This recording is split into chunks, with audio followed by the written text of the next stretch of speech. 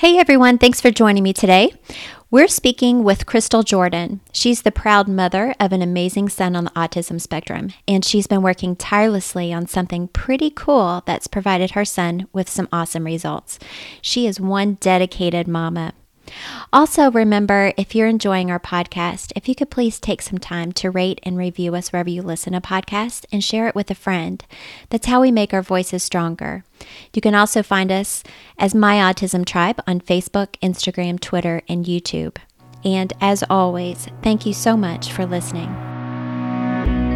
Welcome to My Autism Tribe, a community of advocates that are linked by autism but bound by strength. This is a time to find our sounding board and shoulders that help us carry life's load without the fear of criticism. We give and receive. We nurture and empower. I'm your host, Susan Scott. Most of us have been in those states of pure desperation, and likely many of us are still there, where we're working on the perfect formulas of therapy, supplements, and diets that will work for our loved one on the spectrum. Oftentimes asking ourselves, what if we do this therapy with this vitamin and eliminate this from their diet? What if we skip this therapy but go to this doctor? I literally have binders of information and spreadsheets that I've collected in our short 3.5 years on this autism journey. Some may have viewed it as an obsession, but I don't think so. I view it as dedication to make sure my son has the best there is, so that he can reach his full potential. I view it as love. Today's guest is Crystal Jordan. Her passion to provide help for her son is absolutely inspiring, and I can totally relate to the love she feels for her little one. Please welcome Crystal Jordan. Hey, Crystal, thanks for joining us. Thank you, Susan. I'm really excited for you to share your story about your amazing son. Why don't you kind of start off with, how old is your son now?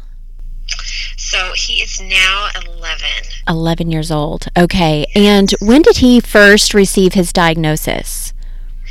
We didn't actually get an official diagnosis until he was, getting ready to enter school. And so, that's something we kind of waited on.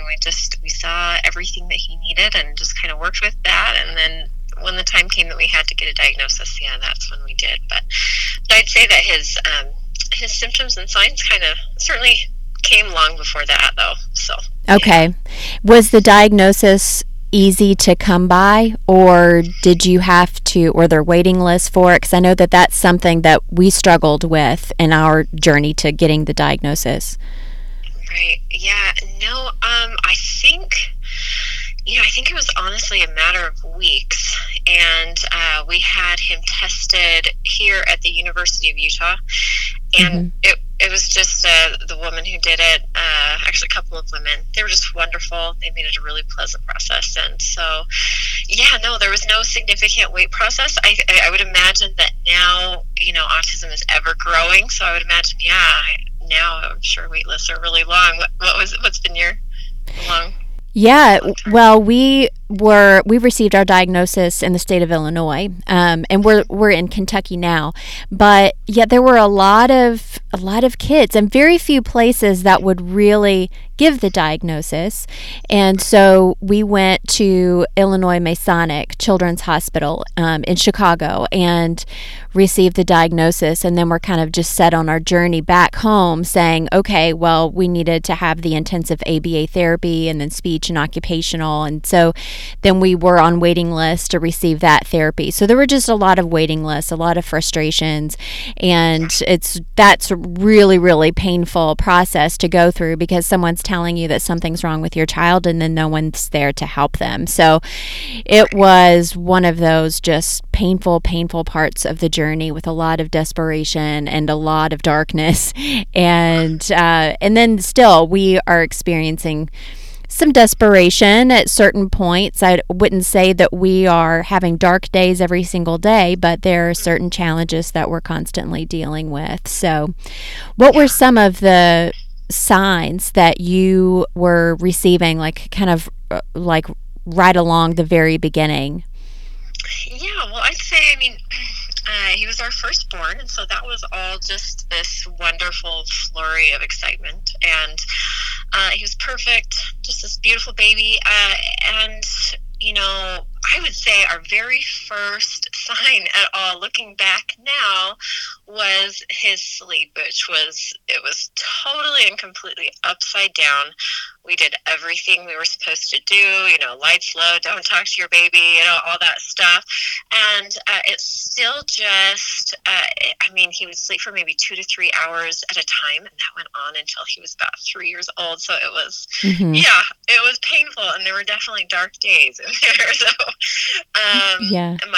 my laundry room was really clean because I would stay up all night just doing something, keep my sanity. So, anyways, so I would say that was the first, and then definitely the next biggest one, which was huge, was his gross motor development, and it was just a matter. It was really just one thing compounding onto the next, and I vividly remember those, going into those well baby checkups, just feeling so ashamed that my firstborn, was not meeting these milestones.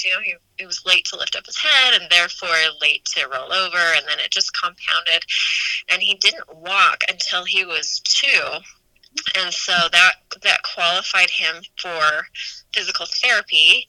And so, we'd have them come in, maybe 30 minutes a week. It wasn't much, and I can't say that it did much for him, but, it was nice to have, an advocate, if you will, there in the home. And anyway, but so the physical, the gross motor was huge. And I have all these pictures of him as a baby, and he's doing these, straight leg, straight arm stems at the time, just thinking, well, it's kind of bizarre, but that's his thing, Yep. But now, definitely those were just these little stems coming from this little guy, and later they grew into really big stems from a bigger guy. So, so those were early, and then, what kind of turned into, these developmental and, mild, things that he was missing, his health started to kind of deteriorate as well. He had some major digestive issues even when he was really little. I remember going to the store and buying these little baby child suppositories, and that seemed like such a bizarre thing to do, something I never thought would ever be a problem. Sure. But definitely doing that, digestive issues were definitely present, and despite what I felt we were doing right, we know where diet went, keeping it fairly balanced, following that food pyramid, as close as we could. And so,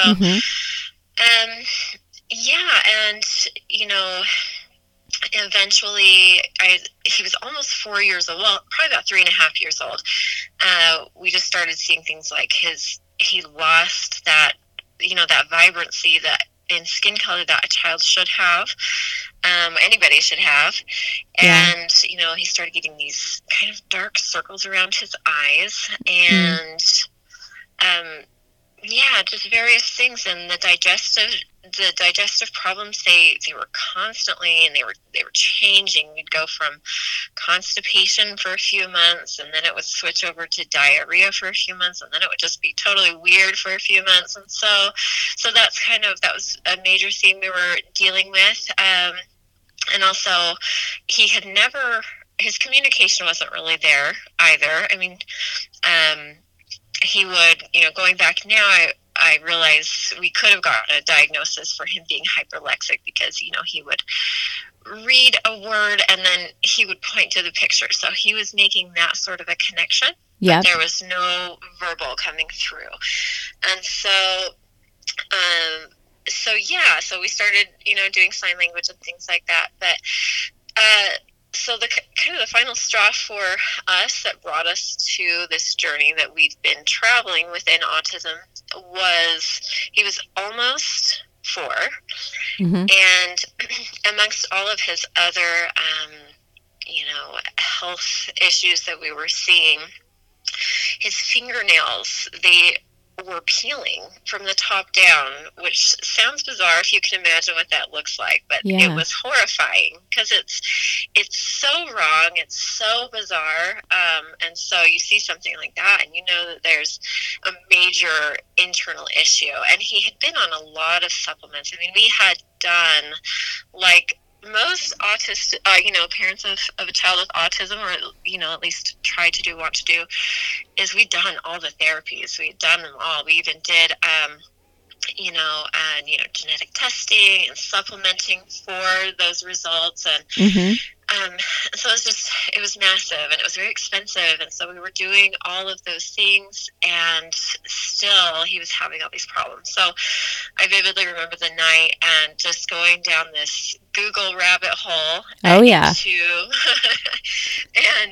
And just researching diet and its impact on autism and all the different kinds of diets. And then it was like this, the heavens open and there's light beams, and it's just, it was what it felt like in my head. And I realized that diet was it was exactly what we were looking for. It was this missing piece for him. And, he was totally sensory sensitive. There were only a couple of foods that he was really willing to eat. I vividly remember these rice chips that he would just love, and like the totally creamy vanilla yogurt, whatever. So those were his go-tos, but those were not going to be approved on this diet that I had culminated from all of this research. So but it felt so right. So honestly, like the next day, and I'll add, we had been GFCF for a really long time. I think we did it for like 6 months, and it just didn't work. And so then we took a break, and then I was like, well, let's try this again. So then we did it for probably another 6 or 8 months, and it still just didn't do anything. So anyways, but after finding all this information, and next day I just cleared out the pantry, and I prepped some foods that I thought I could even remotely get him to eat, which at the time was some like boiled chicken with some, really soft boiled carrots and celery and some spices, and just threw that in a blender. Yeah. And some applesauce, and homemade applesauce, no sugar, and I probably bribed him to eat it all with some grape juice or something. So that's what we did, and I made him a visual chart, and I think that was really important for him is that communication factor, that he kind of was able to get what we were doing and why we were changing things. And it also is like a little menu where he could place pictures. I had Velcro strips on there. He could place, I want apple something for breakfast, a banana something for lunch. And so it gave him that element of control and that visual element too. So that was honestly a really important piece. That's cool. Yeah, it was very cool. I remember it being a huge helpful tool. So anyways, but I was committed, we were committed, and so we stuck to it. And I think the thing that kept us going is his digestive stuff almost immediately cleared up. I think it was a matter of like a couple of days. Wow. Before we started seeing just normalcy there. And then the skin color slowly started to rejuvenate. And what was just the most baffling was within 2 weeks, this nonverbal child, he started putting together 3-word sentences, which was just so insane. Wow. And it spoke to, he'd been collecting this information. The fact that it was more than just one word, this was information that he was collecting. And it was like this diet was finally allowing him to unlock this vault of information that was in there, and it was just outstanding. And so that was all we needed, and we were 100% on this particular diet, which was, now looking back too, it's very similar to a paleo diet. So it's founded on the major food groups being lean protein and fruits, vegetables, and healthy fats. So we did that for years and years, and we never looked back. And now he's able to eat more normal, but we don't have the symptoms that he had before. We just haven't even seen those. So yeah, it's been incredible. That's a great point. You started mentioning, the skin vibrancy, dark circles around the eyes. I know when Alex had really started eliminating foods from his diet, it was a scary thing, as a parent, to watch your child start eliminating foods, because that's one of your duties as a parent is to feed your child. And I think it was around Halloween time. We had this little Halloween thing at my work, and Alex came, and I took this cute little picture of him. And of course, we see him every single day. This is what Alex looks like. And I sent this picture to some family members, and one of the family members texted back, "Oh, he's so cute. Is he sick?"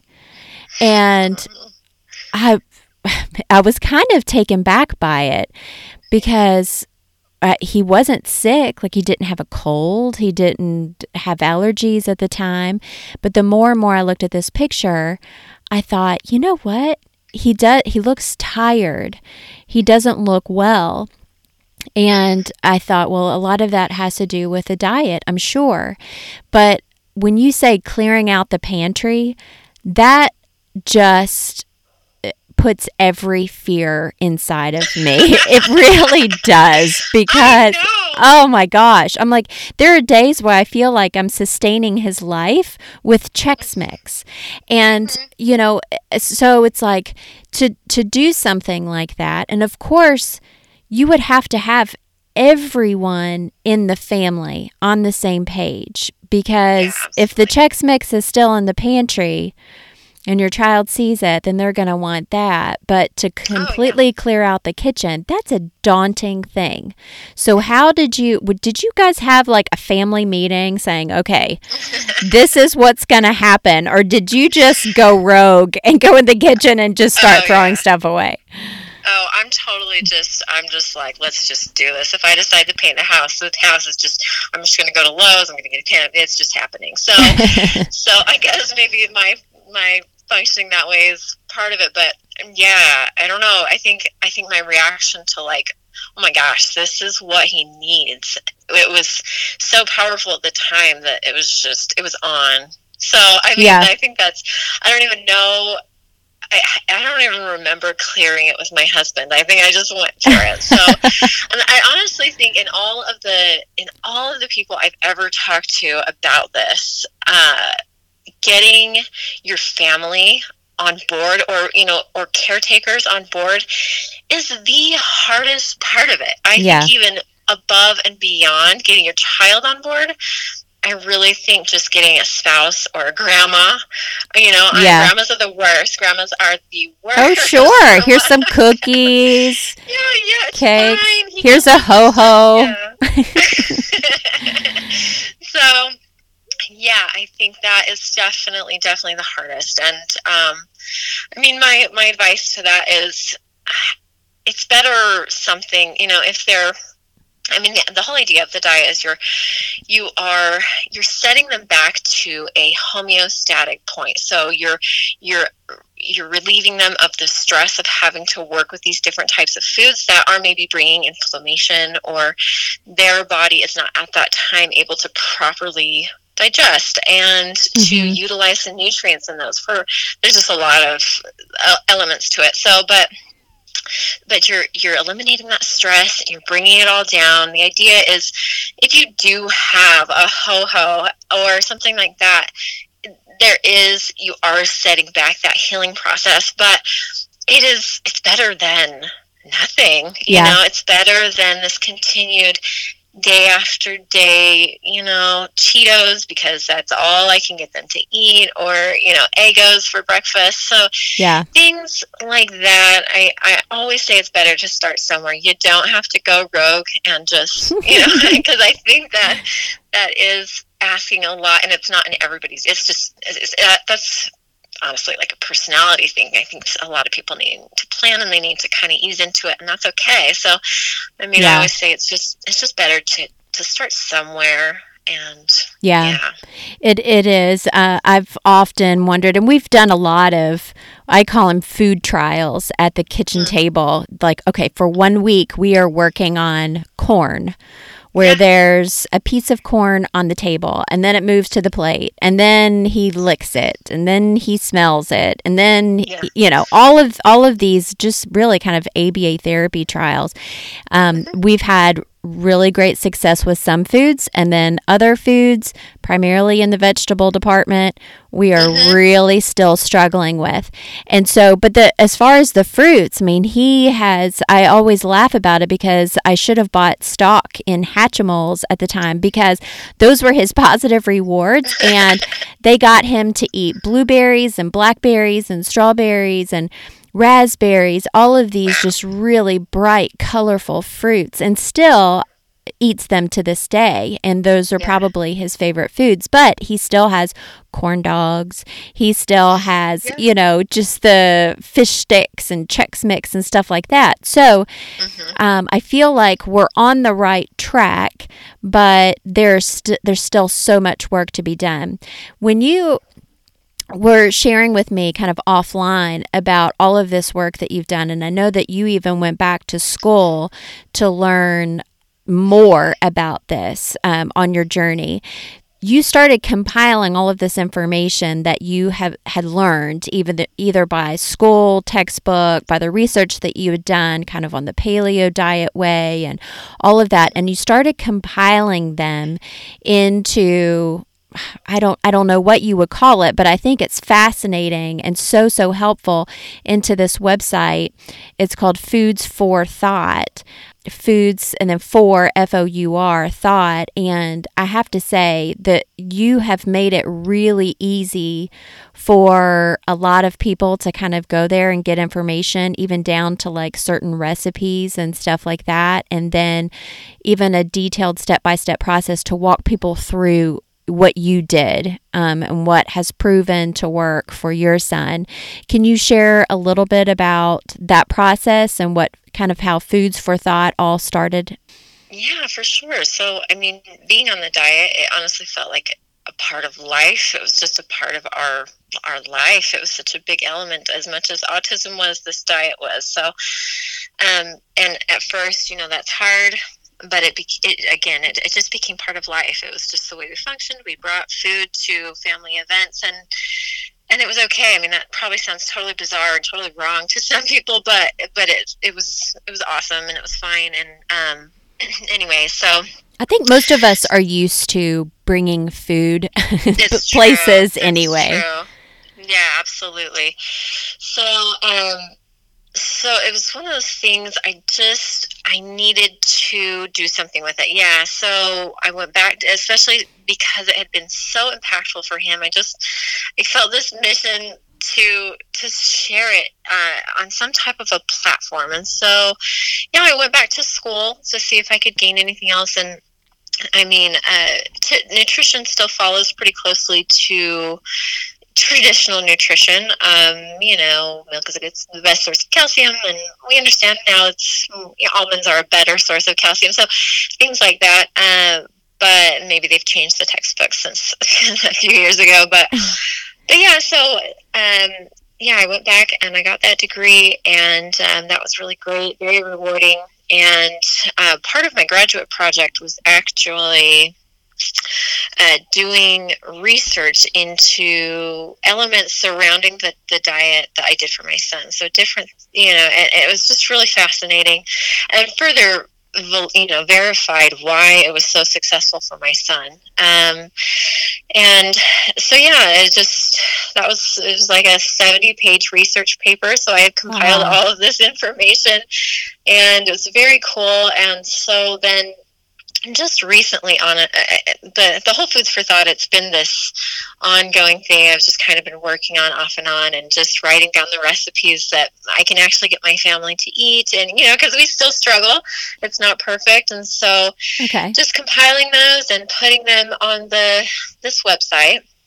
And then just very recently, I created an e-course, and it was just really short videos, one after the next, where caretakers can follow it and they can apply the lessons. And it's very exactly what we did, for the most part, and trying to make it as tangible as possible. And so that was, it was a labor of love. It was something I just had to get out there and hopefully, impact somebody in the way that we were impacted. So, yeah. Absolutely. I think that's why a lot of us start kind of the journey that we're on. I know for me, when I started my Autism Tribe, it was because I wanted to provide that support and empowerment that I was looking for on our journey. And so I think when you have that passion like that, and of course the success stories that you've had, that plays a huge part in just keeping that drive going. I think it's just completely amazing. You're so inspiring, by the way, because a lot of people get stuck kind of in that desperation mode, and that's okay to stay there for a little bit. That's completely normal, and dare I say even healthy, because we do need to experience those emotions. But what you did was you literally turned your life, your family's life upside down for a brief period of time, knowing that if you're just going to do it, you're going to go all in, you're going to see if it worked. And when it did start working, you just kept going. And I think that's just truly amazing. And I'm so proud of you. Thank you. That's very, very nice. Yeah. Well, I am going to include the website. I know you're on Facebook and Instagram, and the Foods for Thought. Again, that's for FOUR, thought.com. And I want everyone to go to the website to check out, some of those things. That the online course, I know, is going to be really beneficial for people, because especially people like me, I'm limited on time. We all go down that Google rabbit hole of just information. And again, kind of what I'll reiterate what I said before is that you've essentially compiled all of that information into one place, down to the recipes that people can use. And so it's really a step-by-step process. Instead of having to go and dig, you've already provided that information. So it's really cool. So I want everyone to check that out. Is there anything else that you'd like to just tell people? One thing that I think struck me a few years ago is that I wish, again, my son he's 11, and so I feel like we've had some time to, again, like autism is part of who I am even. And so, sure. But, I think it's important, especially if you have a really young child, and you're in the early stages of all this. I think it's just, autism, it's kind of a wonderful thing, to be honest, and it's not an illness. And even what I did with my son, we didn't cure autism. I mean, he still is autistic. Yeah. We just brought him to that maximum level of health and function where he can be his best. And so I think because I've been there. Maybe most people are better than I am. I don't know, but you get wrapped up in this idea of I need to get rid of this autism, and it's it's a neurodiversity. I really do believe in that. I think autism's always been around. For one reason or another, it perhaps is just more prevalent today. But I think it's so important to find those beautiful elements within even. It can be really hard for certain people, I understand, but yeah, I mean, we're not on this journey to cure, but we're on this journey to kind of to maximize and to bring them health and happiness. And so that's kind of my final statement in all of this. So. Just have them reach their full potential. Yeah. And I know on the days where I feel kind of crummy, like, my stomach is feeling kind of crummy or whatever, I'm not running at my best. Right. And maybe in my best isn't someone else's best. That makes us human. But you make very valid points. We're not in it to cure. We're just in it to make sure that they reach their potential. And that's a beautiful thing. And that takes a lot of support from parents and caregivers and the community and everything. So thank you for doing your part and for also providing that information to help others. Yeah, thank you, Susan. Sometimes those states of desperation can provide us with information or insight into what our children or loved ones need. It takes time, dedication, and patience. but it's all so worth it. So never stop trying, always have hope, and dig deep. I believe in everyone. Keep up the great work, and thanks for being a part of my autism tribe. I'll see you next week.